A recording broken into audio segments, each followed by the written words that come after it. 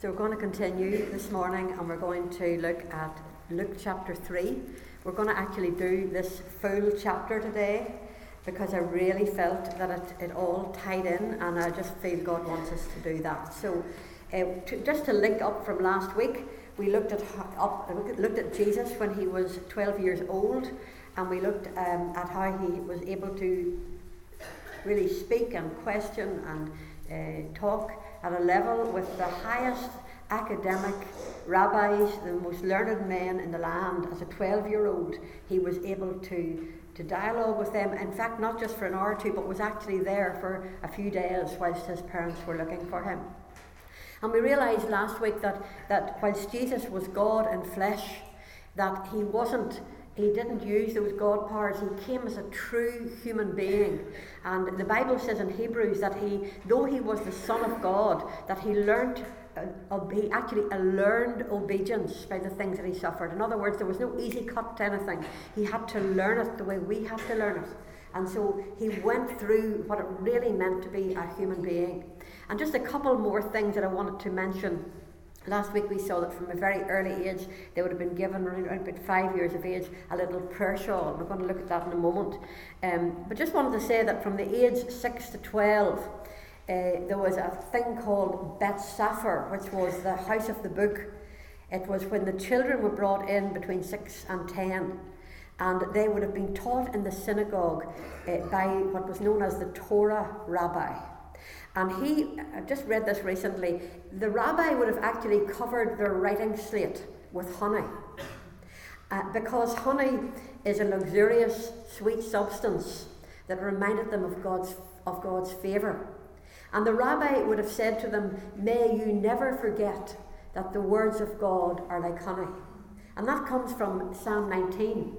You know, where it talks about how the testimonies are beautiful and like gold and all of that. And then it says, and they're like honey and the honeycomb.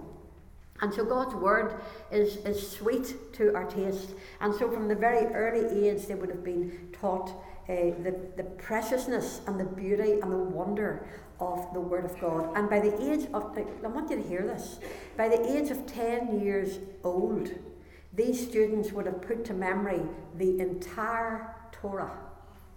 5 books, the first 5 books of the Bible, the Torah, they would have put to memory by the age of 10. From 10 to 14, for the best students, they would have gone on to what was known as the Bet Talmud, which was for the ones who were really bright, and they would have learned by memory the books from Joshua to Malachi. I mean, it blows our mind, doesn't it? But the Jews are such seeking learning, and the Word of God is such part of everything they do. And also, as well as learning that off by heart, they would also have learnt the interactive art of questions and answers. That's the way the Jews learn, by questioning, by getting you to think questions and answers. And of course, this reminds us that Jesus was the questions and answers as a 12-year-old. So he was well ahead. He was just the perfect man, and he was learning as a man. Above the age of 15, they would have done what was known as their Bet Midrash, which was the best. They were the best of the best, and they would have aspired to be rabbis. They would have aspired to be teachers. Jesus was a rabbi. Jesus was a teacher. And the rabbis were able to give their own interpretation of the Torah, their understanding of it, and have been able to teach it. And their understanding and knowledge of the Torah was known as their yoke. That's why Jesus said, "Take my yoke upon you and learn of me," because he was teaching like no other man ever taught, because he was teaching from God's heart, from God himself. So I want you just to get the background of Jesus growing up from a 12-year-old right through those stages, right up to 15 and then 15 plus, right up until he's 20 years old. And of course we looked last week at how during those years that Jesus would have been working as a carpenter. That's referred to in a couple of places in the Gospels, Mark 6:3 and Matthew 13. It refers to Jesus being a carpenter, and it also refers to him having brothers and sisters. And we know that there were other children after him, and they're actually named as James and Joseph, Simon and Judas, and then it refers to his sisters as well. So it seems that during those years between the age of 12 and 30, that Joseph died somewhere along the line, and that Jesus stepped up, it would seem, to be the one who became the carpenter, who was the breadwinner for the family, and at the same time was learning and imbibing the Word of God, the Torah. And I love, of course, Psalm 40, where it talks about, Psalm 47-8, it says, in the scroll of the book, this is prophetically writing about Jesus, in the scroll of the book, it is written of me, I delight to do your will, O my God, and your law is within my heart. This was written prophetically in Psalm 40 as to what Messiah would be like, that he would come to fulfill what was written in the book, all the prophecies, and that God's law would be written in his heart. So he was saturated in the Word of God. That's why he could very quickly refer to the Scriptures whenever a situation arose, as we read through the Gospels. Now, it was at this time, when he was just coming up to the age of 30, remember that John the Baptist was about 3 months younger than him. If you remember, when we go back to the angel coming and giving the word to Zechariah that Elizabeth was going to have a child, and then she was already, was it 3 months or 6 months? I think it was 3 months, that he was a bit older than Jesus. And so just coming up to Jesus' 30th birthday, it would seem whenever John the Baptist was 30 years of age, suddenly he appears in the wilderness. And we're going to read these verses now. We're going to read in Luke chapter 3. It says, now in the 15th year of the reign of Tiberius Caesar, Pontius Pilate being governor of Judea, Herod being tetrarch of Galilee, his brother Philip tetrarch of Iturea and the region of Trachonitis, and Lysanias tetrarch of Abilene. So the scene is set for who was ruling, who was in place. And then it says in verse 2, while Annas and Caiaphas, that was the religious leaders, whilst they were the high priests, the word of God came to John, the son of Zacharias, in the wilderness. Now, I read somewhere, and I thought it was fantastic, and I just want to get this thought across to you straight off. We've been given the name of all of these leaders, all these political leaders. We've been given the names of the religious leaders. And yet, in the midst of all of these grand people at this particular time in history, the word of the Lord doesn't go to any of them. The word of the Lord goes to a wild-looking man eating wild locusts and honey, dressed in leather skins, camel skins, probably a bit of a smell about them as well, can you imagine? Living out in the desert. That's who the word of the Lord came to. You know, that just thrilled me. You know, you might feel that you're in a wilderness situation right now. You might feel that you're in a dry place. You might be feeling, oh, you know, I just need God to touch me. Do you know God will touch you in the desert? God, the word of the Lord came to John, and it says, and he went into all the region around Jordan, preaching a baptism of repentance for the remission of sins, as it is written in the book of the words of Isaiah the prophet, the voice of one crying in the wilderness, prepare the way of the Lord, make his path straight. Every valley shall be filled, and every mountain and hill brought low. The crooked places shall be made straight, and the rough ways smooth, and all flesh shall see the salvation of the Lord. You see, he was actually fulfilling the prophecies in Isaiah 40. And here he is, all of a sudden, he kind of springs up out of nowhere, this wild man down at the Jordan River, and he is preaching repentance. And these are the very words that he's using. He's saying, I'm here to prepare the way of the Lord. And he's showing us God's heart. What's God's heart for you? It's to make those crooked places straight in your life. It's to go through those mountains that you think are impossible. That's what God's purpose for you is. That's why he sent, the Father God sent Jesus his son. It's to make the crooked places straight and to make the rough ways smooth. Are you in a rough situation at the minute? God wants to smooth it out for you, and he wants to make a way through that. And it's into this situation in the desert that John appears in fulfillment of biblical prophecy.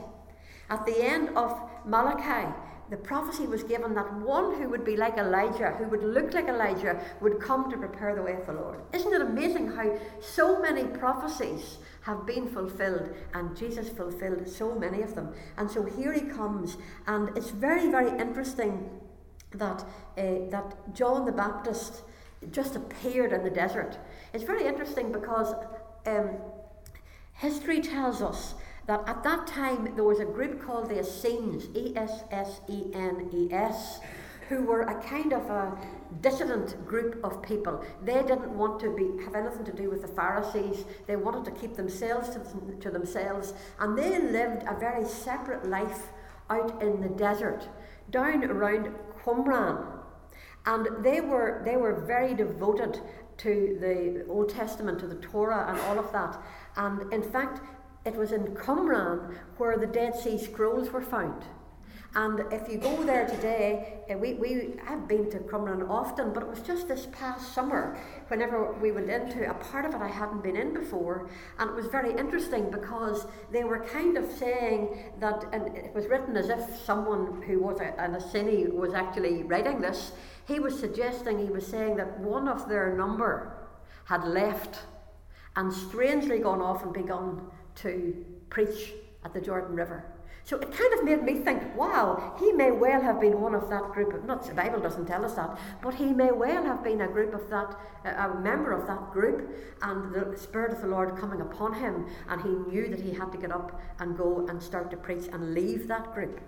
So I thought that was quite interesting and quite fascinating. And of course, John was going to be the forerunner of Jesus Christ himself. Remember, whenever he first saw Jesus, he said, "Behold the Lamb of God who takes away the sin of the world." So he was there to make a way, to prepare a way, and to get the people's hearts ready to receive Jesus. And of course, he preached this baptism of repentance, and we've read that through. Let's just read a little bit more. It says in verse 7, "Then John said to the multitudes that came out to be baptized by him, 'Brood of vipers, who warned you to flee from the wrath to come?'" He was not mincing his words. Like he wasn't smooth looking, and he wasn't smooth talking. He was giving it to them like from the hip, wasn't he? Like, imagine being called a brood of vipers. He was really, and he's warning them, and he's saying, "Therefore, bear fruits worthy of repentance, and do not begin to say to yourselves, 'We have Abraham as our father.' For I say to you that God is able to raise up children to Abraham from these stones. And even now the axe is laid to the root of the trees. Therefore every tree which does not bear good fruit is cut down and thrown into the fire." So the people asked John, saying, "What shall we do then?" So he's having a very effective ministry. He is God's man. He is warning the people as to the wrath of God, and he's saying, "You better get yourself sorted." And he's preaching this repentance. And I just wanted to say this morning that repentance is a gift from God. Honestly, repentance is wonderful. And so often growing up, it was kind of taught in a way like something negative, that you have to repent and you were the lowest sinner. Do you know what? I believe that for those of us that are closest to God, we should be practicing a daily kind of, Lord, the way if you have a boat set and it's set to go a certain direction, and maybe it just needs adjusting every so often to keep on track. That's what I feel repentance is like. It's like God set us on course.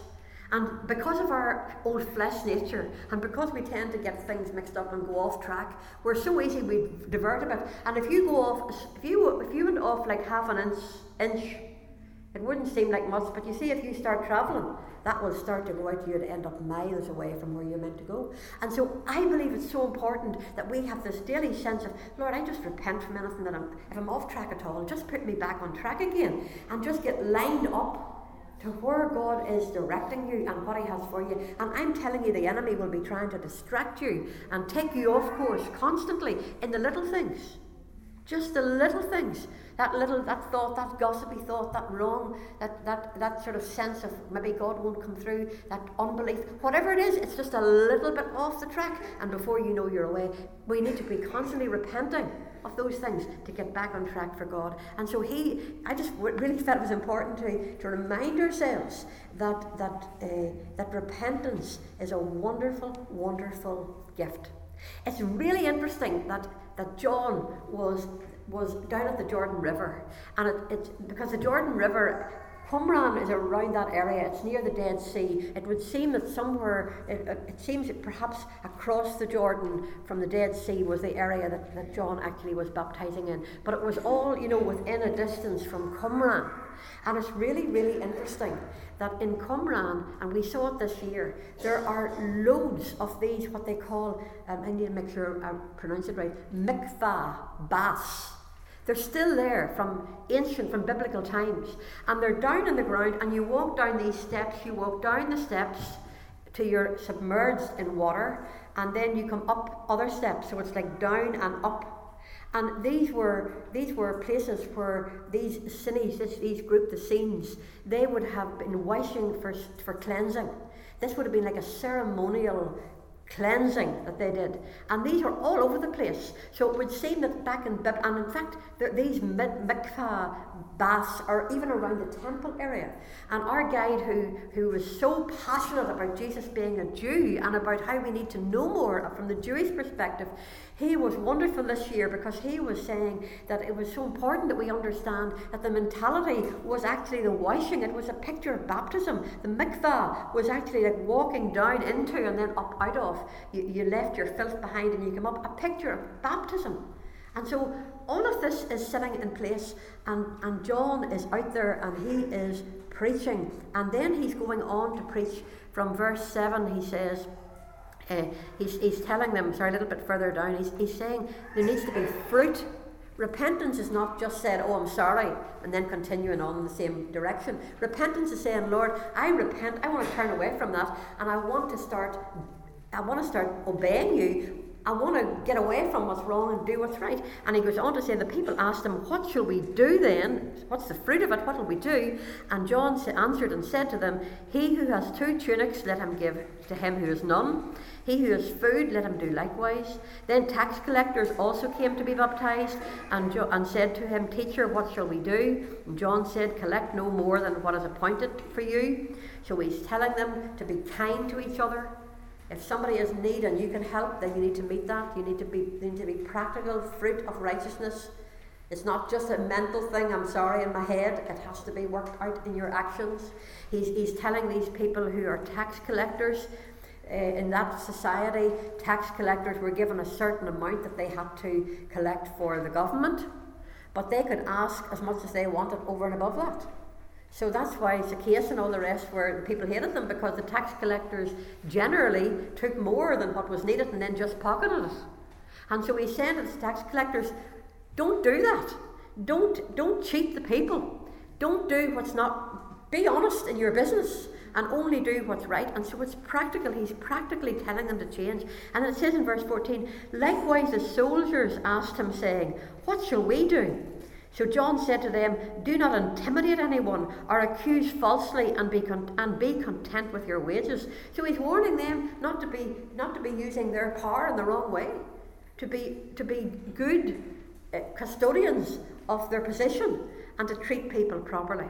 And then it says in verse 15, now as the people were in expectation and all reasoned in their hearts about John, whether he was the Christ, John answered, saying to all of them, I indeed baptized you with water, but one mightier than I is coming, whose sandal strap I am not worthy to loose.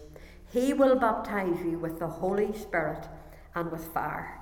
His winnowing fan is in his hand, and he will thoroughly clean out his threshing floor and gather the wheat into his barn, but the chaff he will burn with unquenchable fire. And with many other exhortations John preached to the people. But Herod the Tetrarch, being rebuked by John concerning Herodias, his brother Philip's wife, and for all the evils which Herod had done, he added also this, above all, that he shut John up in prison. So we need to get the picture here that these people are being challenged, that John is preaching to them, he's preaching a message of change. He's warning them. He's telling them, not only telling the people how to change their lives and how to be honourable in their personal relationships and in their employment and in their attitude towards society. He's not only doing that, but he's also warning Herod about his morals. Now, I tell you, for John the Baptist to be challenging Herod, who was a tetrarch, who was known as King Herod, but he wasn't actually a king. He was a ruler over a quarter of the land. The tetrarch just means a quarter. And for John the Baptist to have the courage to challenge King Herod about his immorality because he was living with his brother's wife, I tell you, it took courage. And John the Baptist was a man of courage and a man that Jesus praised, and we'll be looking at that as we go on through the Gospel of Luke. But at this particular time he was challenging Herod, and it tells us that after Jesus had been baptized, that Herod just took John and put him into prison. So just to remind you that that's in the background. But meanwhile, it was into this kind of sense of expectation that the people were saying, who is this man? This crazy man? They were beginning to think, could John be the Messiah? And it was into that sort of heightened sense of wow, what is happening? Prophecies are being fulfilled. What's happening? Is this the Messiah? It was into that situation that one day Jesus walked down to the Jordan. We said last week we could see him coming up to his 30 years of age. It would seem that John, in his 30th year, that John had started his ministry. We wonder, was John preaching for about 3 months until the time for Jesus to come? We said last week that Jesus would have been faithful as a carpenter, but one day to fulfill all the righteousness, to fulfill all the prophecies, one day Jesus would have brushed up the carpenter's shop for the last time and would have put the brush in the corner and would have known, now's the time, now's my time. And down he would have walked, a long walk to the Jordan River. And as he walks down to the Jordan River, we're told that we know from John's Gospel that John pointed him out and said, behold, the Lamb of God, the sacrifice, the final sacrifice for sin. John said, behold, look, the Lamb of God who takes away the sin of the world. Here he was coming, presenting himself at 30 years of age, we're told. Let's just read what it says. It says in verse 21 of Luke chapter 3, when all the people were baptized, it came to pass that Jesus also was baptized. And while he prayed, the heaven was opened, and the Holy Spirit descended in bodily form like a dove upon him. And a voice came from heaven which said, you are my beloved Son, in you I am well pleased. You know, as he would have walked many a time from his home in Nazareth over to Galilee, he actually would have walked through a natural passageway through the mountains known as the Valley of the Doves. We were there this summer and we walked just a little bit of it. And the sense of wonder to walk, knowing that Jesus so often would have taken that shortcut through the mountains. And actually you come out very close to Magdala, where Mary of Magdala lived. To get a sense of that is just the most beautiful thing. And it's beautiful, and just the wildness, and there was animals and birds. And I just love the sense of the doves. Jesus walking through the Valley of Doves. It seems that the doves were everywhere. I just think wherever Jesus was, there would have been doves. And here as he presents himself as a 30-year-old, it's very interesting that 30 was the age when the priests would become a priest. 30 was the age when David took the throne, when Joseph was given the prime minister position in Egypt. He was 30 years of age. When Ezekiel was called to be a prophet, it was 30 years of age. 30 years of age is a very significant time. It would seem it was 30 when John the Baptist began his ministry, and now here is Jesus, and he is 30, and he is presenting himself to be baptized, to be identified with you and me. He didn't need to be baptized. He didn't have anything to repent of, but he's identifying with you and me. And I just love this thought that as he prayed, the heavens were opened. And there's a beautiful verse in Isaiah 64 where Isaiah the prophet cries out, oh, that you might rend the heavens and come down. And here you see Jesus, and he's coming, and he's at the Jordan, and you see the heavens are opened, they're rent, because the Son of God has come down. Isn't it beautiful? And you know, as he would have arrived, and as John would have identified him and known that he was the Son of God, and as John didn't want to baptize him initially, reading some of the other Gospels, he said, I need to be baptized of you, but Jesus said, no, let us fulfill all righteousness.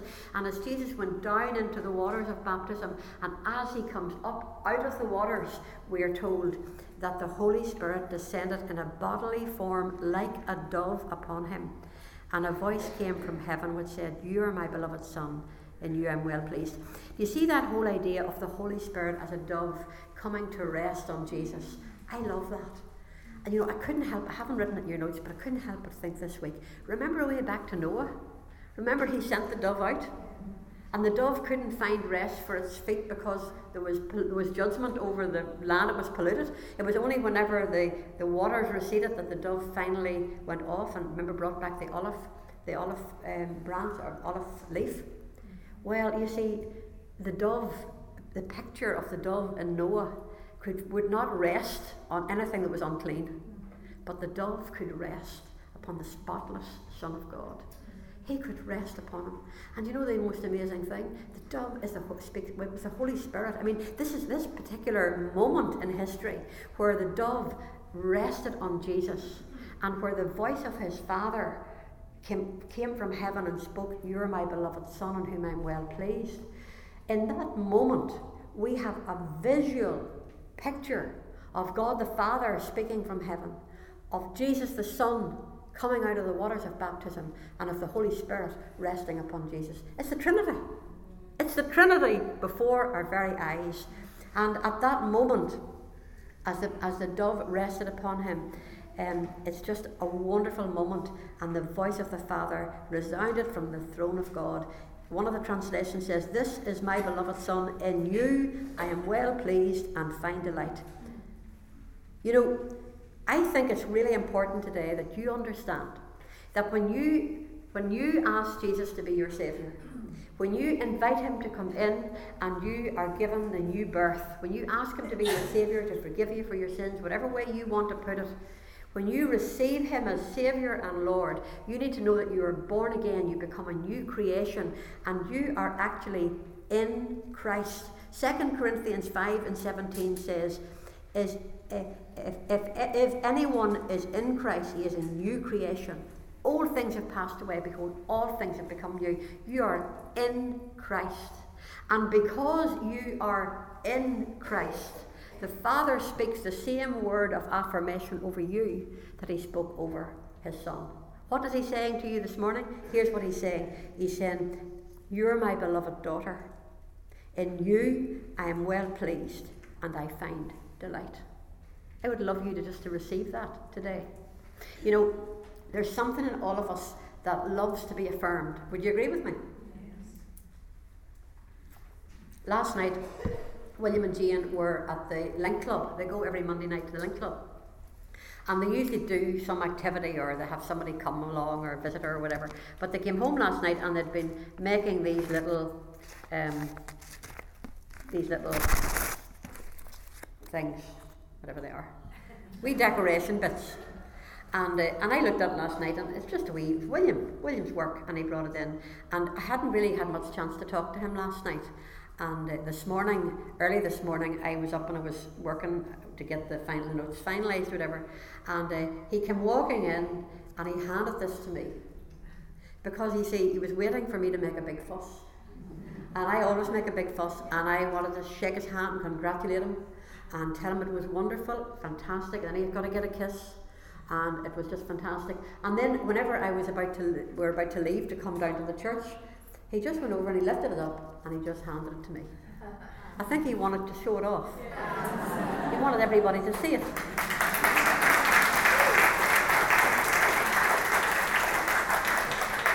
And you see, I'm saying that because there's something in William, and there's something in you, and there's something in me that loves for our parents, for our loved ones, to speak words of affirmation, to say you did good, well done, So often I say to William, well done, fantastic.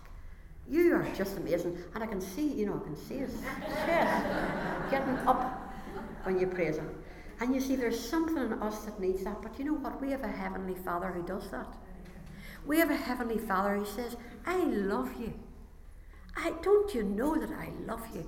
Don't you know that because you've accepted Jesus as your Saviour, that you're in him and you're clean? And don't you know that I'm well pleased with you?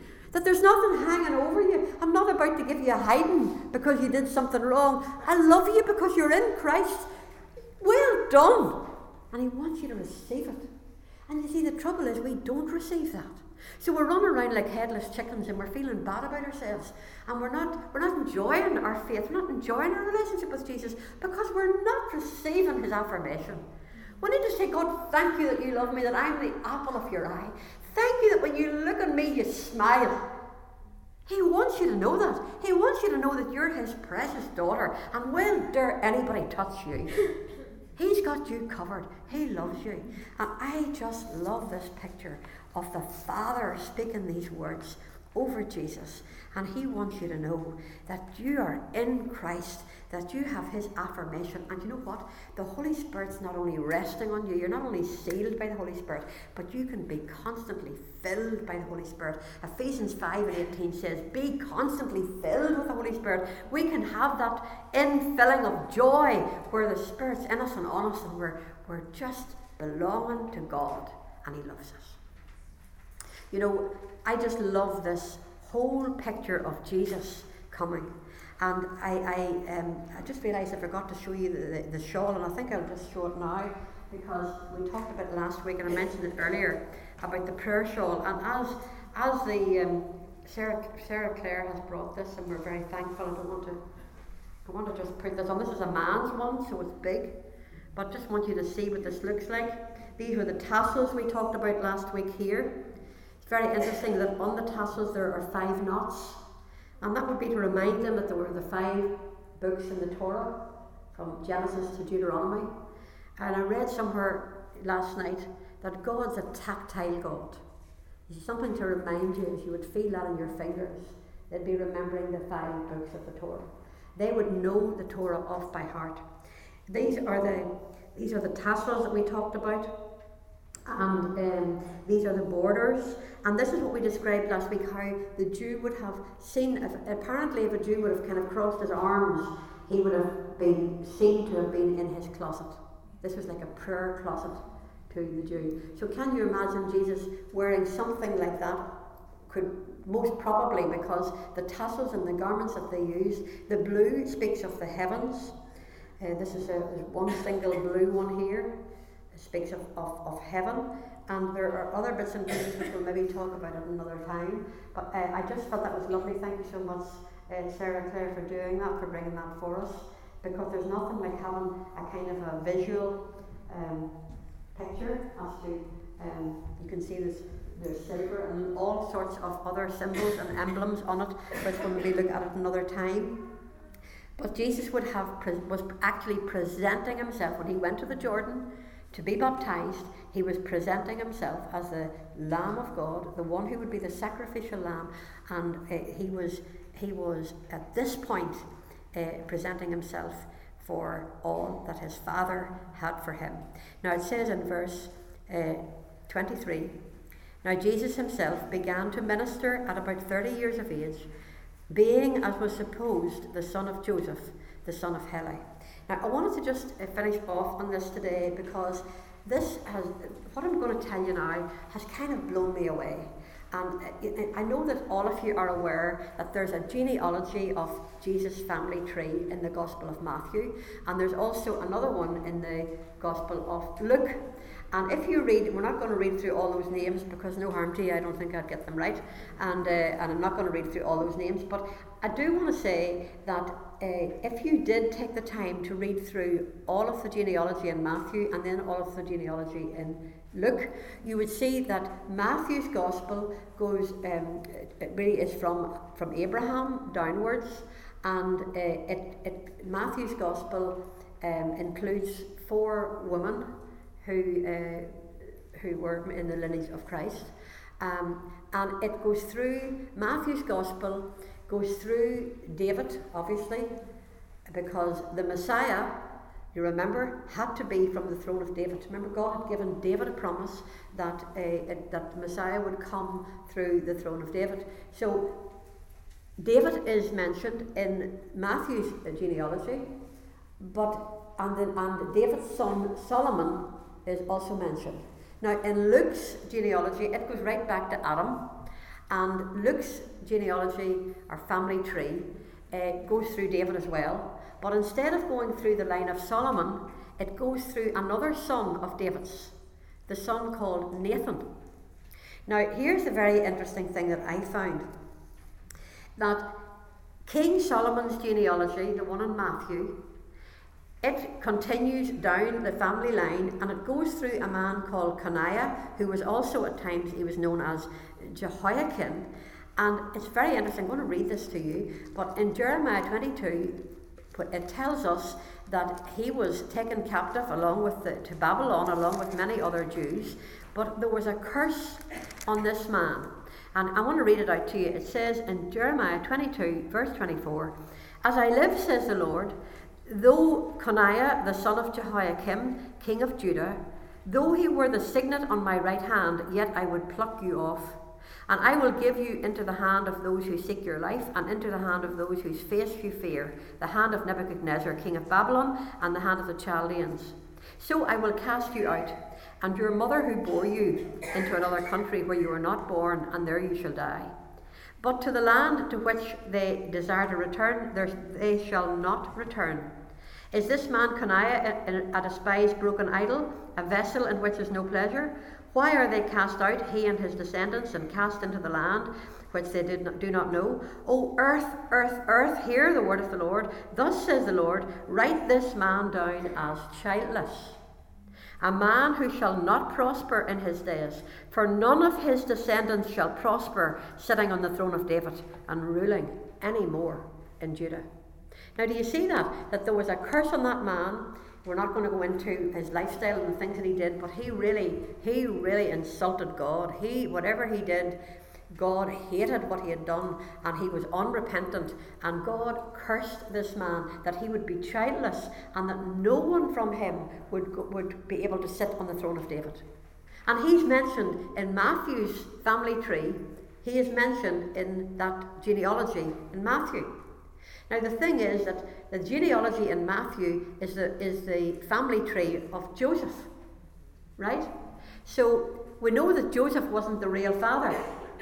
So actually, I read somewhere last night that the reason that it's in there is to show that Jesus' right to the throne of David, right to be Messiah, it was not proven from that at all. In fact, it was proven that anybody coming down that line through Joseph would not have been able to be the Messiah, because they would have been cursed. But you see, you just love the Word of God. Luke's Gospel starts off, and I tell you, I have looked into this in a great way. You see, in Jewish times, women's names weren't actually written in. That's why it's out of the ordinary that the women's names are in the Matthew's Gospel. But in the Luke's Gospel, it says, Jesus being, as was supposed, the son of Joseph, the son of Heli. Now, in the original Greek, the way that is written, it is not the son of Heli, it is the son-in-law of Heli. Right? Which proves that this genealogy is the genealogy of Mary, who did carry Jesus in her womb. And when it goes down this genealogy and it comes to King David, it goes through the line of Nathan, which bypasses the curse and goes right down to Mary. Now, the Jews to this day, the Jews would say, well, you know, Matthew's genealogy proves that he couldn't have been the Messiah because the curse was there. But you see, they maybe haven't taken time to read through Luke's genealogy, and they maybe haven't taken the time to remember that in Genesis chapter 3 verse 15, what did God say?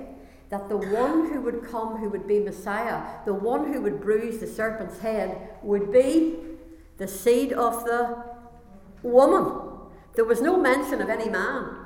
The only person who ever lived who was the seed of a woman was Jesus Christ. Every single one of the rest of us are all come from the seed of a man. Isn't that right?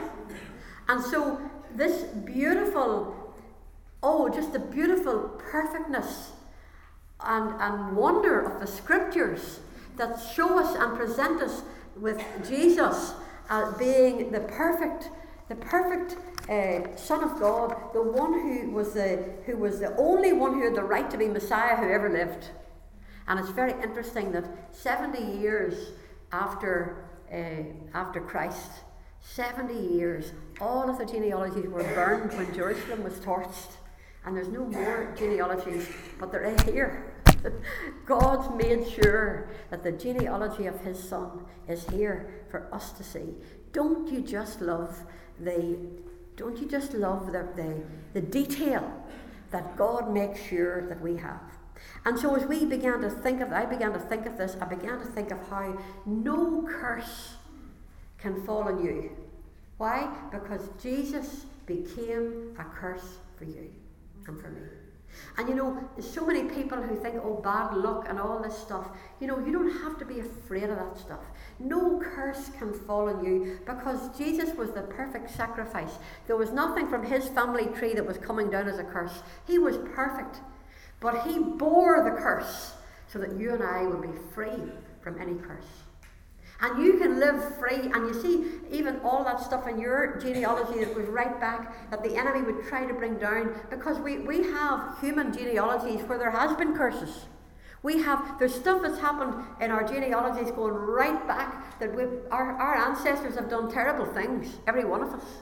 There are curses and things that God has hated and despised, but you know what? It's all broken at the cross because Jesus became a curse for you. It says Christ has redeemed us of the curse of the law, having become a curse for us, that the blessing of Abraham might come upon us. Listen, God wants to pour blessing over you. God wants to speak his word to you today.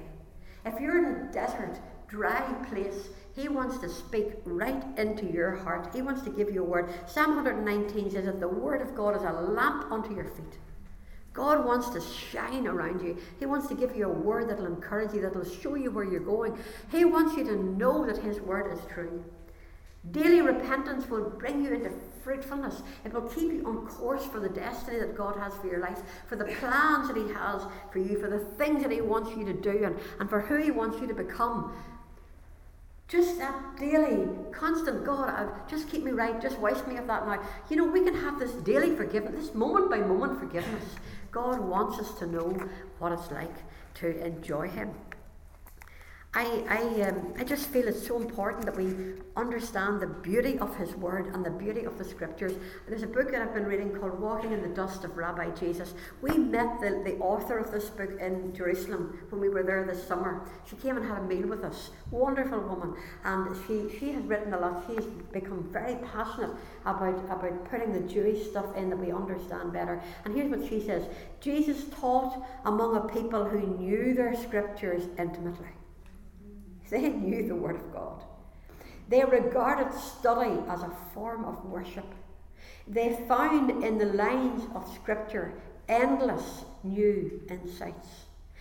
Yet they realized that God still did not reveal every answer. Like others, Jesus drew from the Torah, the prophets, and the writings. Through his Jewish eyes, we see the passionate longing in his Father's heart to save humanity from the very beginning. It's always been in God's heart. From scriptures he read, Jesus found our calling as God's image bearers and his mission as our Redeemer.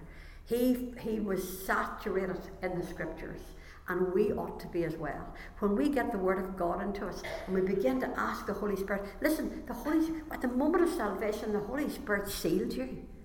You carry his presence. You have the Holy Spirit to show you and teach you from the scriptures. And he can show you new things. I guarantee you, even if you just do it as a matter of discipline, and even day by day read a portion, and even if you feel you're not getting very much out of it, keep doing it, because you know what? When God, Holy Spirit wants to speak to you, he'll light it up.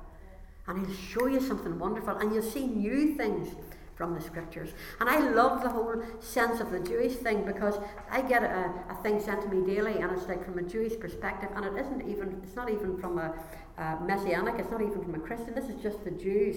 And they send out across the world daily portions of Torah. It says here that the community, let's see if I just get this wee bit, for over 2,000 years, a worldwide Bible study has taken place, everyone meditating on the same portion of the Torah each week. Jesus grew up studying the Torah each week in the synagogue, and the passionate First Jewish Church of Jerusalem did the same, and so on and so on. Even today, even in their unbelief, they're still reading the same portions of Torah across the world, in every country. And they're reading the same portions each day, and they're steeping themselves in it. And here we are, and they're blinded. They have not received Jesus as their Messiah. They don't appreciate that He was the final sacrifice for sin, the Lamb of God. They've missed it. And the Bible said that they would miss it, and they have missed it. God has a plan. There'll be stuff going on with them. But alongside of God's purposes for the Jewish people, He has blessed the Gentiles. And we have received Him. But you know what? He wants us to be more intentional about reading His Word, getting it into our hearts. He wants us to know that He will speak to us even when we're in the desert, even when we're in a place where there's like mountains around us and rough spots in our lives, that He will take us. And He wants you to know that you belong to God the Father, God the Son, and God the Holy Spirit. And He wants you to know that salvation means that the curse has been removed from your life. You know, I'm going to say this and I'm going to finish. Over the summer, I had this wee fall, and it wasn't really any big thing, really. I mean, so many people have had so many worse things, but you know, I just fell in an ordinary day, walking up through the hall quite quickly, I might add, probably faster than I needed to walk, and just took a bit of a trip and went down, hit my knee, cracked my knee, and was in cast for 10.5 weeks. And you know, it's amazing how ordinary, you know, things that happen to us, how the enemy can kind of take them, and we don't even realise it's happening, but he can kind of intimidate you, and he can intimidate me. And I have realised that over the summer and over these weeks, there's been almost a slight little bit of uneasiness coming in. Will that happen so easy? You're 70 now. What's the future going to be? Almost a little element of fear coming in. A little element of, you know, this could happen or that could happen. And you know, I don't think I actually told this to Egals yet. I've told it to a few other people, but I'm going to tell you right now because it's come to my mind. I was particularly afraid for William one night a few weeks ago, and I couldn't sleep, and just really feeling a bit tormented, and you know, just quoting the scriptures and saying, Lord, I know that you look after me. I know I can trust you for everything. I know that you'll always give me grace. I know I'll always get over this. And I was just about going through everything I could think of, and finally somewhere in the middle of the night got to sleep. And the next morning William woke up, and Jane was up and about, and we were in the room, in William's room, and he suddenly sat up in bed. And normally he gets out of bed, but we were just in the room as well, and he just sat up and he looked at us, and he started going higher, higher, higher, higher, higher, higher. Now, anybody here know that wee chorus? It's a Salty one. He had grown up with Salty DVDs, and the words of it is that it's higher, higher, lift Jesus higher.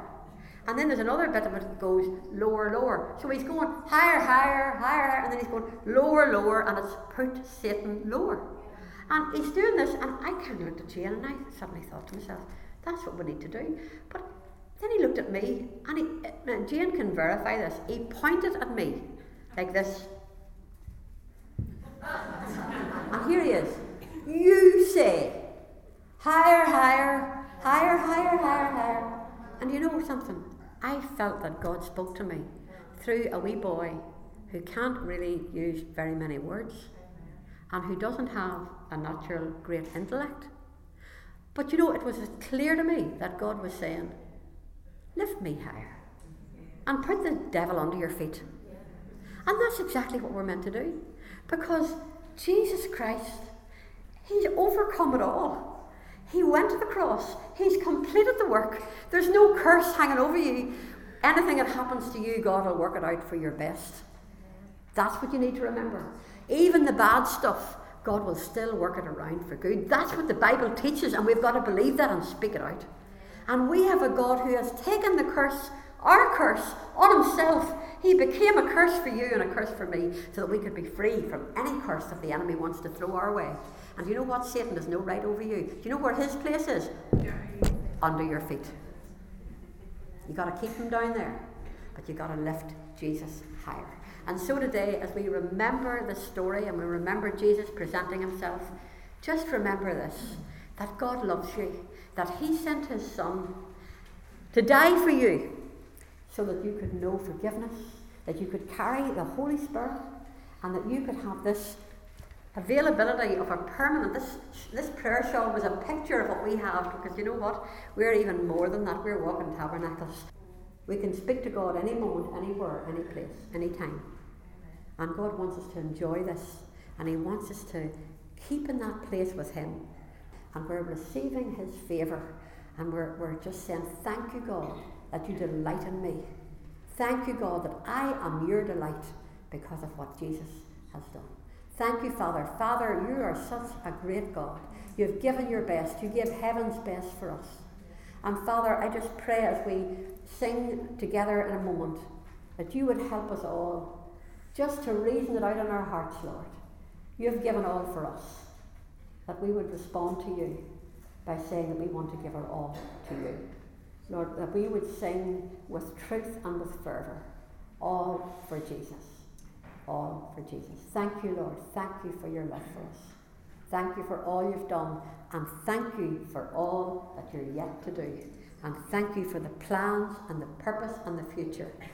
For the Lord would say to you, I know the plans that I have for you, not to harm you, but to prosper you and to give you a hope and a future.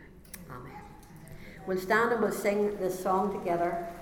All for Jesus, and let's just really sing it as really meaning it. That's the important. Oh, hang on a minute, it's the wrong one. There's me. I originally was going to do all for Jesus, but then I changed it. In Christ alone my hope is found. We'll remember the all for Jesus, but we'll sing this one. All right.